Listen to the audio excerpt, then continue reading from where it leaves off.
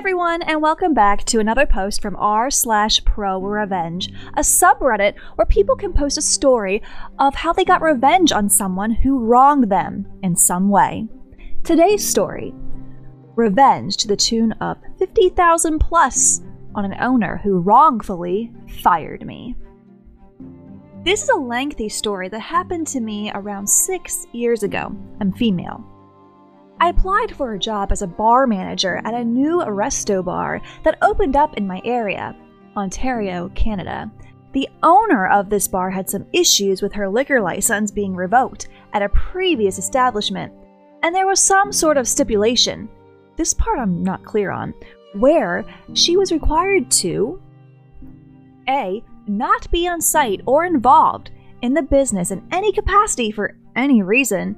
She was a prohibited person, and I believe she made her husband the owner on paper, but for this story, she is referred to as the owner. And B. Hire a manager with 5+ years of experience and a Smart Serve certificate to run and be responsible for the bar in order to get another liquor license. After a short interview process, I was offered the job and was told of these terms. I accepted them despite the already apparent red flags. I was a very, very poor college student. When the restaurant and bar opened, everything quickly fell apart.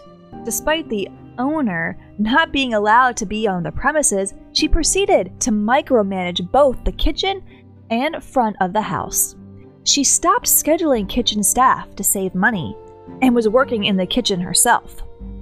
Food quality plummeted, customers became irate at how long of a wait it was, and word spread quickly in the small town. Eventually, only a few select regulars became our only customers. More hours got cut. Waitresses and kitchen staff were let go. The owner was now drinking at the bar, and at the same time was waitressing and cooking. This was all in a matter of a month. One night that month, it was exceptionally nice out, and we had a lot of boaters in the area. We had a pier near the bar where boats could dock and walk into the restaurant. A large group had walked in on this night, and they were both very clearly underage and very clearly over-intoxicated. I immediately cut them off, to which they made a very large stink about it.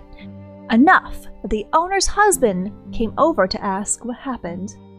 I explained that I had cut the group off and wasn't going to serve them, to which the owner's husband decided to take their drink orders and serve them anyway. Obviously, money was tight, so they didn't care about the rules. The next day, the owner pulled me into the office and accused me of stealing $50 out of the till the night previously.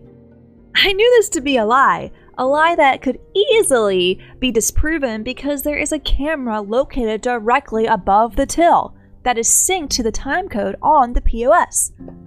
I was fired on the spot. I 100% believe this was because I was refusing to serve customers and thereby damaging their bottom line. I was really miffed to be accused of doing something I didn't do, and more upset that she used this lie she made up as an excuse to fire me. Because the stipulation of her having her liquor license was me working at the bar as a manager, I emailed the Liquor Control Board when I got home and informed them of the rules being broken at the bar. A liquor inspector came to meet me later that week and took a statement. He then paid a surprise visit to the bar and was able to witness all of the things that I informed him, including the owner both being on site and being involved in the business, serving minors and serving intoxicated people. The liquor inspector slapped them with a very large fine north of $50,000. Their liquor license was suspended, and the owner was too broke to pay the fine and was forced to close the restaurant. I received death threats from her for a while after that, but the revenge was absolutely worth it. For those who are naysayers to their story, I worked in the alcohol industry for a bit, and at least in the US, they are actually this effing stingy. Hell, if I sold someone alcohol and they were intoxicated, I'd be open to lawsuit under dram shop laws.